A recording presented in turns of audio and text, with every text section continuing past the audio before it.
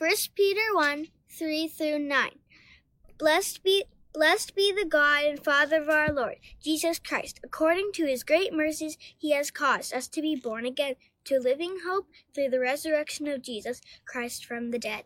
To an inheritance that is imperishable, undefiled, and unfading, kept in heaven for you, who by God's power are being guarded through faith for salvation, ready to be revealed at the last time.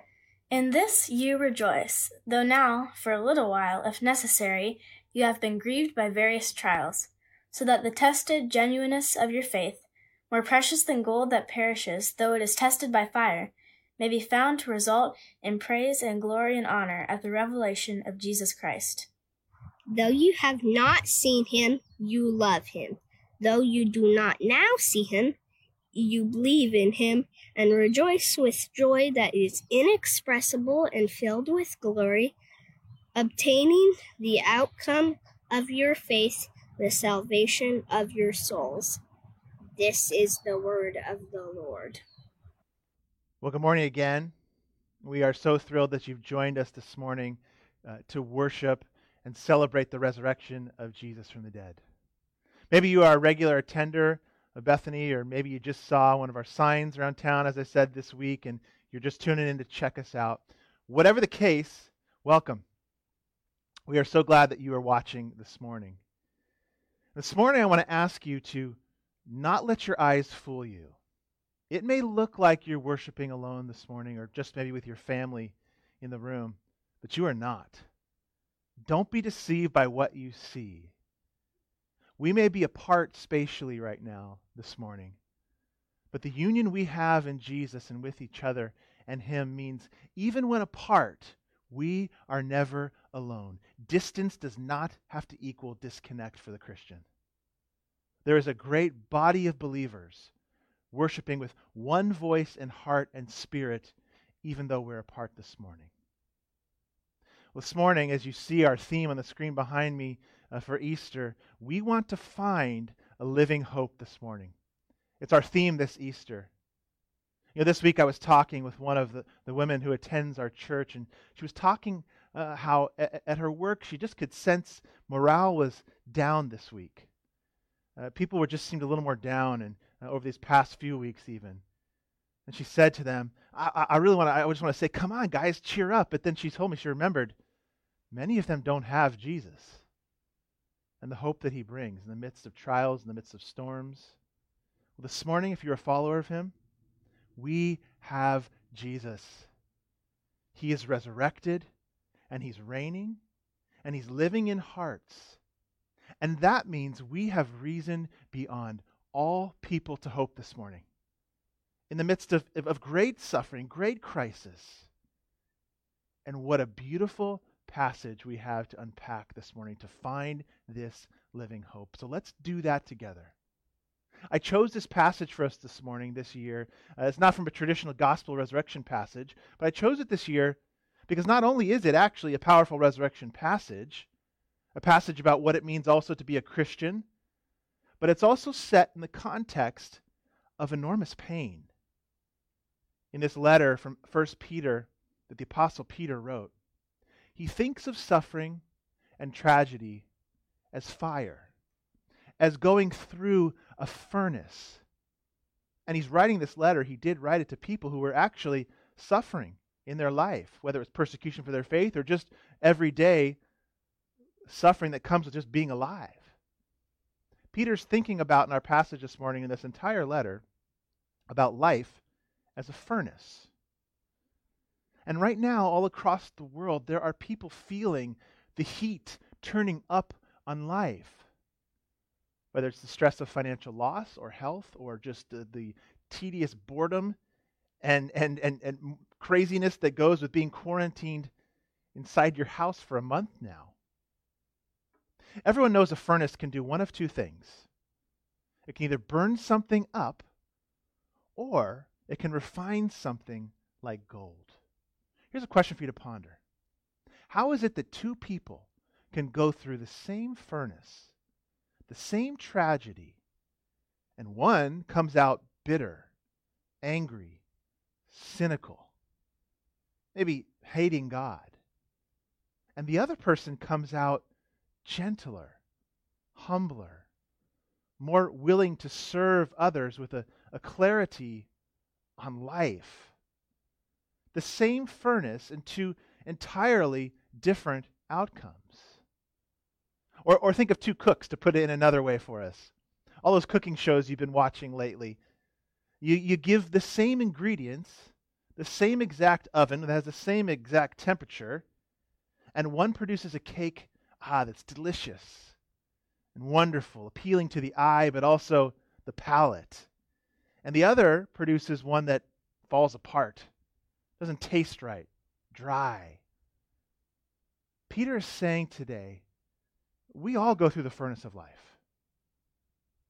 But those who know Jesus can go through the furnace of life with hope and come out the other side beautiful, refined, transformed. And so this morning I want us to look at this passage as we're going to pull out 3 reasons to hope this morning. So grab your outline. Hopefully you printed it off from the email we sent this week, or you just got it up on your screen, and hopefully you got your Bible open as well. As we're going to look at these 3 reasons to have hope, a living hope this morning. Here's our first one. We can hope because Jesus has risen and new birth is available in him. Peter says in verse 3, we can have a living hope. But what is that?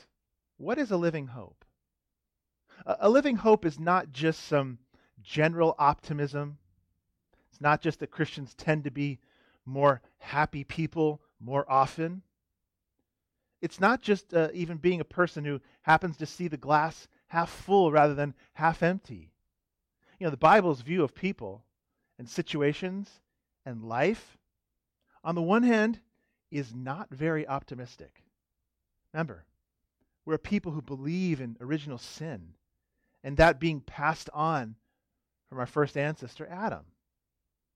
You know, Peter says, he's so realistic in this letter. He says later on in this letter, don't be surprised when fiery trials come. Don't be surprised, in other words, when you lose a job, or finances disappear, or when friends and family disappoint you, or a virus even overtakes the world. When everything falls down around your head, in other words, Peter's saying, don't be surprised. Too many Christians, though, whether we speak it out loud or not, and more times than not we don't, too many Christians think the Bible teaches that you come to Jesus, give him your life, and you won't go through the furnace. We think, well, you know, my air conditioning might break, but not a furnace. A furnace? The Bible and Christians are realists. You will go through them. It's just part of living in this world. But here's the thing. A living hope means we can be hopeful and joyful beyond imagination, beyond the present circumstance, because Christ has raised from the dead. If that hasn't happened, we're to be pitied. We're fools, Paul says in 1 Corinthians 15. We have no reason to hope then. It's based on this entire historical fact, our entire faith. A living hope is the assured conviction then of a triumph, of this victory. Have you ever watched an intense movie?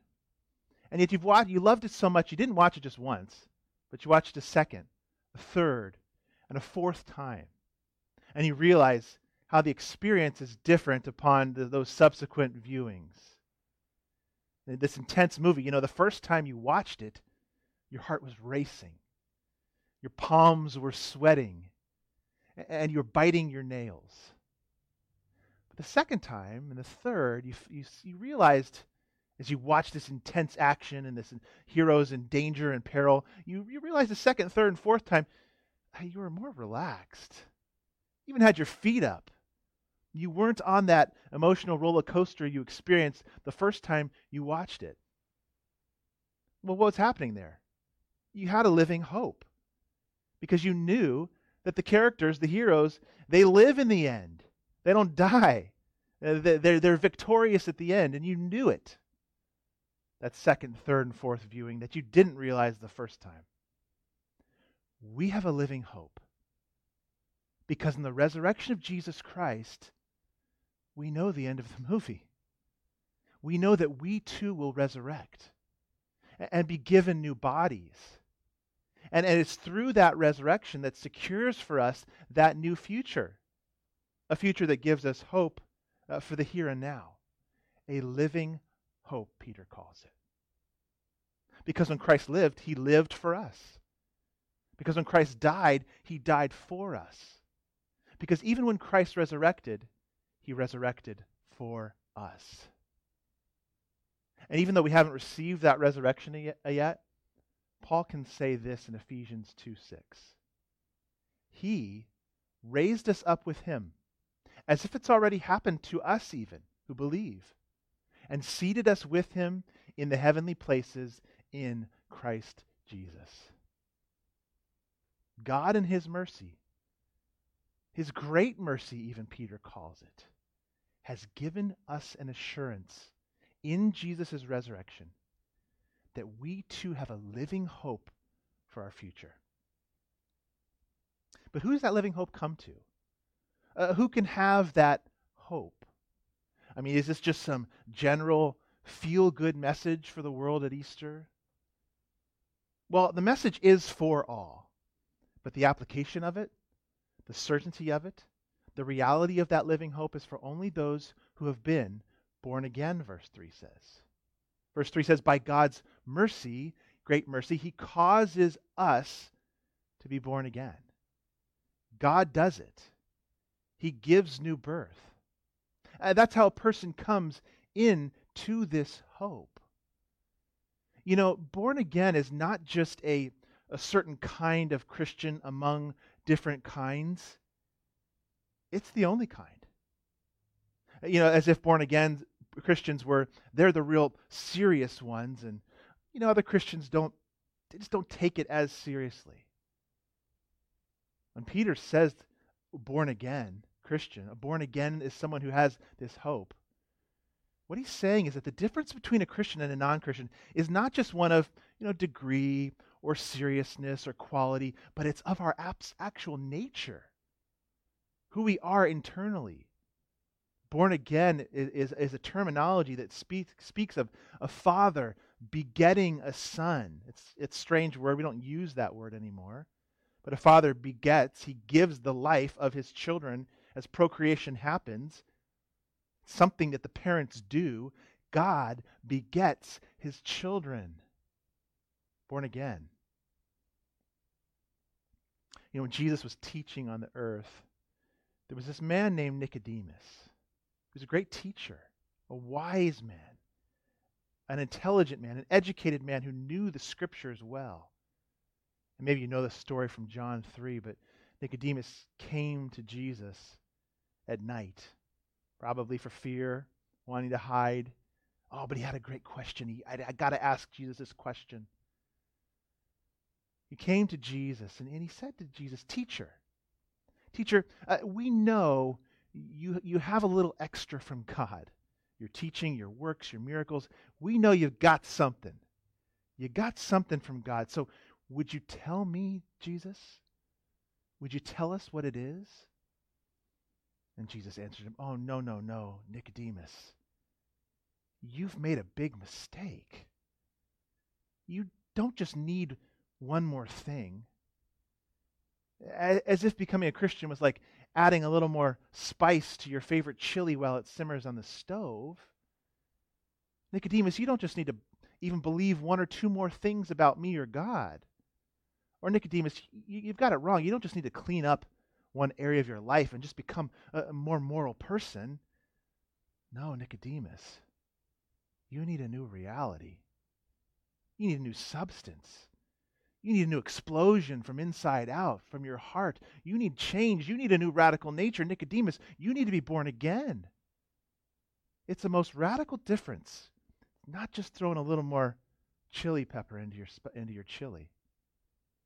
Born again Christian is really just the same way of saying the same thing two different ways. A born again person is a Christian, and a Christian is born again. J.C. Ryle, I think he was an old British Anglican pastor in the 1800s, said this about being born again. He said, the change which our Lord here declares needful to salvation is evidently no slight or superficial one, like a little spice in the chili. It's not merely reformation or an amendment or even moral change or an outward alteration of life. It's a thorough change of heart, will, and character. It is a resurrection of sorts. It's a new creation. It's a passing from death to life, he said. It's the implanting in our dead hearts of a new principle from above. Love that quote. And if you have a living hope this morning, you know you've been born again. I guess the opposite would be then if you don't, that's the very thing you need.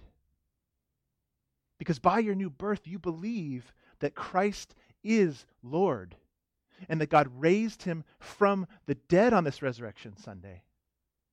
And as he purchased a new body for you, which is what Paul is speaking of here, this living hope, he also talks about purchasing a new inheritance for you. And that's our first hope. This first hope we have of the resurrection of Jesus Christ and the new birth that's available to us. Here's our second one this morning. I said we're going to hit 3. Here's number 2. We can hope because we have an inheritance, and our inheritance is being kept. And you and I, we're being guarded, Peter says in this passage. So Peter says, God in his mercy has caused us to be born again. We see the proof in Christ's resurrection, which secures our inheritance, or secures our resurrection too. But it also secures our inheritance. Verses 4 through 5 say this. Look along in your Bible or listen. He says it's an inheritance we have that is imperishable, undefiled, and unfading, kept in heaven for you, who by God's power are being guarded through faith for a salvation ready to be revealed in the last time. So if that's the case, if we've got this amazing inheritance available for us, and it's coming in the future, you might think, here's our question. How should that affect us in the here and now? Well, here's what it should do. If we know we've got that inheritance coming, a new life, a future, it should make us more buoyant. It means when we go through the furnace, we won't shrivel and wither and burn to a crisp when the furnace heats up. It will make us resilient in the face of fire. It'll strengthen our faith muscles so that we don't lose that living hope. I was listening yesterday to a podcast where Joni Eareckson Tada was being interviewed by Marvin Olasky from World Magazine Group. And if you don't know Joni Eareckson Tada, she was a woman who was, I think, about 68, 69 now. But when she was 17, so 40-some years ago, she was paralyzed by diving into a body of water that was too shallow. She became a quadriplegic. And so for 40-some years, she's lived with this disability. In bed, in a wheelchair, needing to be picked up, carried, cleaned, fed. And she was asked by Marvin Olasky in this interview how, when people come to her and say, how do you deal with this? How do you process this? How have you over the years? And she was very honest. She said, I wake almost every day, sometimes hating life even, and having to think, oh, Lord Jesus, I don't have the strength today. I don't, but you do. Help me get out of bed. Help me receive the help I need. And it's so amazing, but she actually said in that interview, I think about this woman saying this, I am blessed, she said, to have this disability.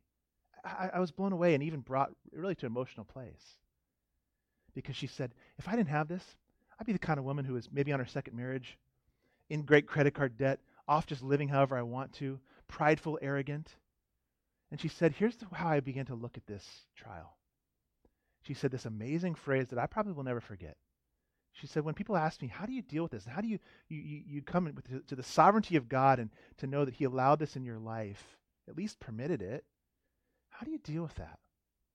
And she said this phrase. She said, God permits in our life the things he absolutely hates to accomplish that which he loves in us. I was blown away by that. So what that means is, in one sense, when God looks at you going through the furnace and the trial of life, on the one hand, there's part of him that hates what you're going through.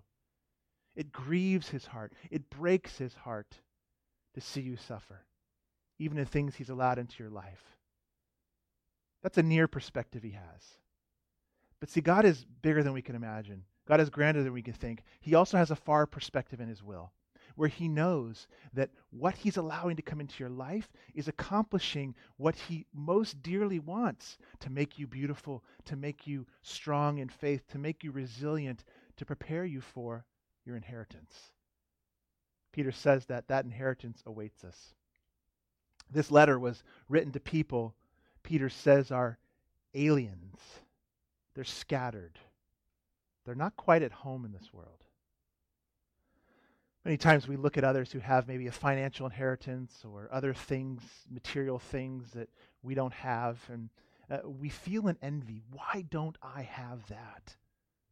Or why don't I have the easy life they have now? Why has God given me this challenge, this trial, this struggle, this disability, as Johnny might think? But Peter says, you have an object of hope that is yours in the future. You share in the heavenly kingdom of the future now. You know, the Old Testament saints in the Old Testament, they had inheritance too. They looked forward to their inheritance, but what was theirs? It was the promised land of Israel, of Canaan, of Jerusalem. It was the promised land. But you know their inheritance? It faded. It was temporary. It wasn't perfect, and we know, as the Bible stories record, they lost it. They lost their inheritance. But Peter says you have an inheritance in the eternal city that awaits for you. It's the eternal city of God and his presence in the midst of that city. Your inheritance is the completion of your salvation, verse 5 says in our text today. And it is being kept for you.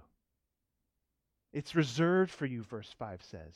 And it's been secured by the resurrection we celebrate today. And Peter describes this inheritance not as the one as the Old Testament saints lost, but he says, ours is imperishable. It will not decay like the things of earth.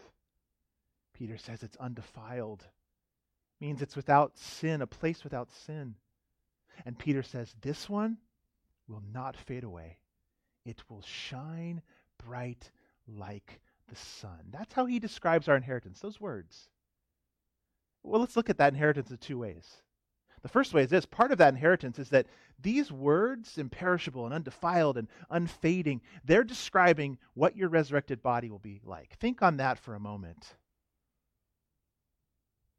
A body that will not decay or catch viruses. A body without sinful impulse or temptation. Think about that for a moment. How freeing would it be to have every impulse you feel in the kingdom of God? You never have to second guess it. Every impulse you feel to be pure and not have to be questioned. And you will shine. You will come through the furnace beautiful.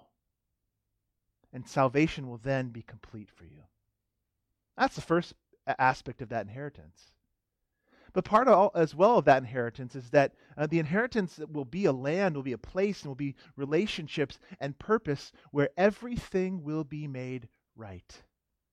Everything sad, everything bad, everything evil, every fire will be put out. And not only put out, but turned into something beautiful. As all wrongs will be righted. Think on that second aspect of the future inheritance too. So this inheritance that's coming to us, Peter says it can't be lost. But here's even more importantly this morning, maybe not more, but as important, you can't be lost either. Verse 5 says, this inheritance is guarded, you're guarded, but that's an inadequate translation. What that means is that you are kept safe. You are watched. But You hear that word guarded, and you might think, well, I'm guarded from attack. And it does mean that. Guarded from an attack from the outside. But the word also means you're guarded, you're kept from actually escaping too. In other words, God's power is even protecting you and I from our own stupidity. You can't ultimately destroy your life. Now, of course, your decisions impact your life for good or negative, and depending on the gravity and weight of the decision, it can impact your life in huge ways. But if you are a born-again follower of Christ, what Peter is saying here today is, he can't lose you. He can't lose you. Jesus said that in John 6:39. Let's hear his words. He said, "And this is the will of him who sent me," that's Jesus and the Father's will, "that I should lose nothing. No thing, no person, no thing of all that he's given me, but raise it up on the last day." There is an eternal flame that he is keeping burning for you. From outside attack, from inside escape from our own foolish decisions and stupidity. And you're guarded, Peter says, through your faith. God uses your faith to guard you. I like what theologian and Professor Wayne Grudem says about this verse. He summarizes it this way. Thus, he says about this verse, we might give the sense of the verse by saying that God is continually using his power to guard his people by means of their faith, a statement which seems to imply that God's power, in fact, energizes and continually sustains individual, personal, real, internal faith. You see, even your faith is a gift of God. It's internal, it's real. It comes from a real will that you exercise and express, but it's given by him and sustained by him as he works in and through you. So are you lacking faith this morning? Here's what I would encourage you to do. Ask God for it. I mean, these verses alone, if this is the only verses we had, these verses alone guarantee it as a guaranteed yes answered prayer.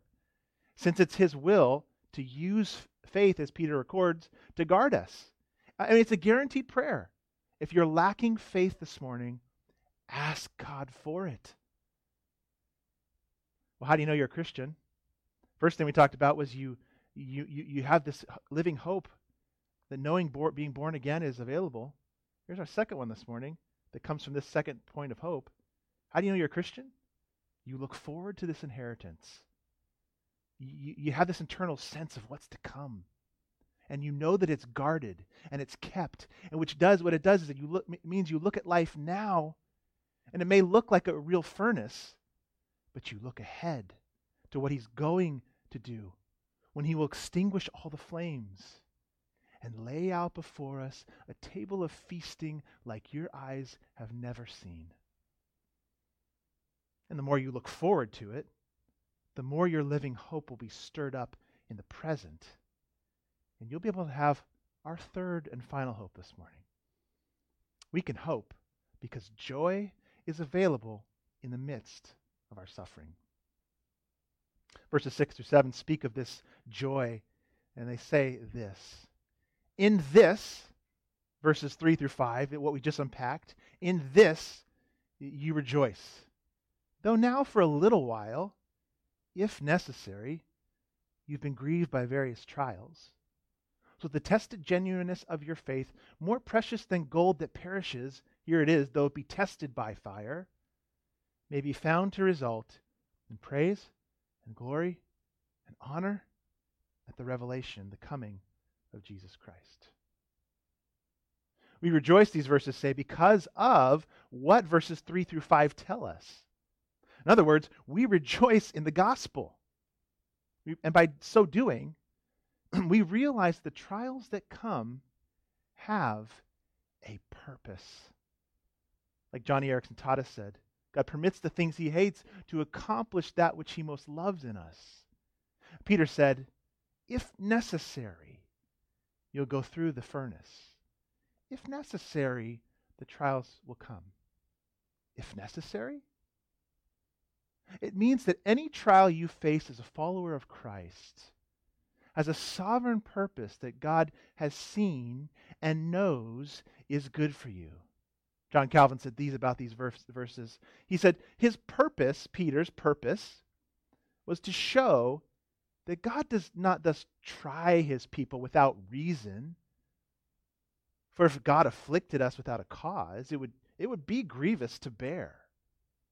Hence, Peter has taken an argument for consolation for you and I from the design of God.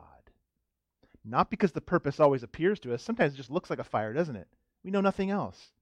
But Calvin goes on, but because we ought to be fully persuaded that it ought to be so, because it is God's will.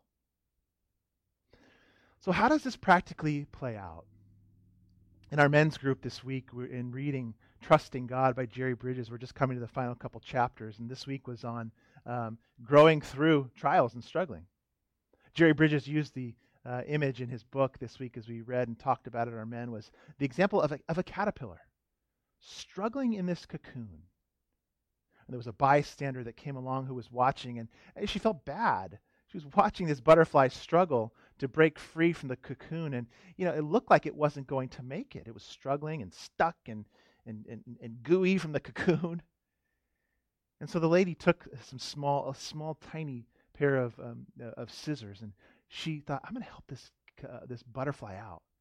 And she snipped the cocoon. Freedom. So there was no more effort needed for this little butterfly to use. But what she didn't know was that the struggle for the moth against the cocoon was the very thing it needed to fill its wings with the fluids that it needed, and to develop the muscle system of those wings in that moment in real time, so that this butterfly could fly and be beautiful and be what it had been designed to actually be. And so, without the struggle, it shriveled, it died, never even really made it out of the cocoon. God is using your trials, when necessary, to turn you into something beautiful. As we exercise our muscles of faith against the cocoon, against the furnace, we are being formed and transformed so that you won't come out of the furnace of life burnt to a crisp, but as beautiful, as precious gold, Peter says in these verses.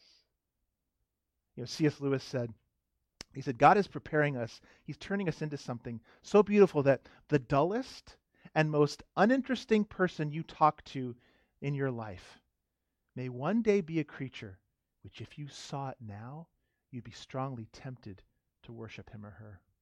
Think about that. That's the beauty he's working in you. That is why you can have joy now. He is always up to something. If necessary, he's always up to something. Because even though we don't see Jesus now, Peter says in these verses, we love him because he died for us and he rose for us. Here's what that means. He went into the furnace for you. God didn't social distance from his planet and humanity because we're sinful. No. He came as close as possible and put on flesh himself, and he went into the center of the furnace for you. This is the gospel. And if you rest your life on that fact that Jesus went into the furnace for you so that he could be with you in your furnace, that's what the gospel is. Jesus took on the fire of God's wrath. He drank the fiery cup so that by faith and repentance and trust in him, as he resurrected from the grave, a beautiful first one born from the grave, he could be with you in your furnace. So that you too would rise someday like a beautiful butterfly from the cocoon of your furnace. There's a story as we close in Daniel chapter 3, where the arrogant king Nebuchadnezzar, he builds a statue of himself that everyone must bow to. And you remember there was 3 young faithful Jewish men who'd been captured and sent away to Babylon. They lived under this king Nebuchadnezzar. There was 3 faithful young men who wouldn't bow to that statue. And they pleaded with him. They told them the punishment's death, bow. And they basically said with their actions, King Nebuchadnezzar, you do what you want, but we won't bow to a false god. And in anger, King Nebuchadnezzar heats up the furnace 7 times hotter than normal. So it was so hot when they went to throw Daniel, Shadrach, Meshach, and Abednego into the fire, the ones who threw them in died. And they went and they took them and they threw them in. And Nebuchadnezzar went and looked in the furnace from afar, records in Daniel, that he saw not 3 men, but 4 men walking around. He thought, but we threw in 3, didn't we? We threw in 3. Why do I see 4? What is going on, Nebuchadnezzar said. And he went on to say, the 4th looks divine, looks supernatural, like a son of God. What happened? I believe the pre-incarnate Jesus was with them. Isaiah said these words, when you walk through the fire, I'll be with you. You will not be burned. But here's the thing, Jesus was with them in that fire. But Jesus, when he went into the furnace with us, he's there. But when he went into his own furnace, God the Father did not go with him into his. He died forsaken on that cross so that he could be with you in your life, in your furnace. But then he rose again. And oh, how the Father was pleased with his Son. This is why we have hope today. That's why you can have joy right now. What Jesus accomplished is ours. His inheritance is ours. His born-again new life is ours. His resurrection is ours. And when we find this living hope, there is nothing that can take it away.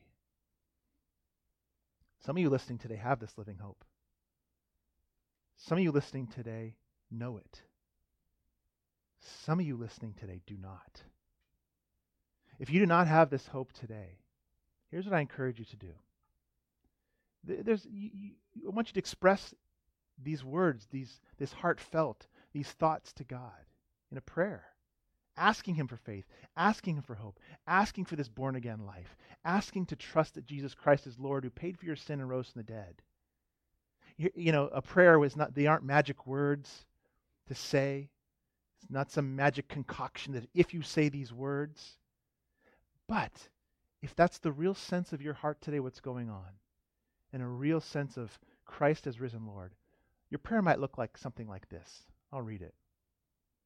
Heavenly Father, I know that I'm your creature, and yet I'm full of anxiety, doubts, lack of trust, and sin. I know that my life feels like a struggle against a cocoon, a furnace, but I know right now you're not here. But I want you here in my life.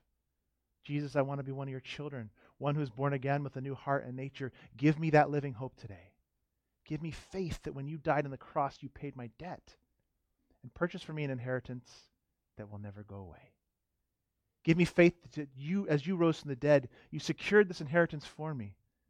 I repent of going my own way and turn to you in faith in Jesus' name. Amen. If that's the tone of your heart today, that's the thought of your heart today, that's something that's really taken place in you today, would you let us know? Send a private message, a direct message to Bethany Church. Send me an email at jeff@canbybethany.org. We want to know that. We want to get some information out to you. We want to encourage you today in newfound faith. But let all of us today, let us find hope in the resurrection, a living hope today. We have reason to hope. He has risen. Let me pray for us. Christ, you are here today. Christ, you are present today. Christ, you are ruling and reigning today in this world. Give us hope in that today. That the tomb was not full when they went, but empty.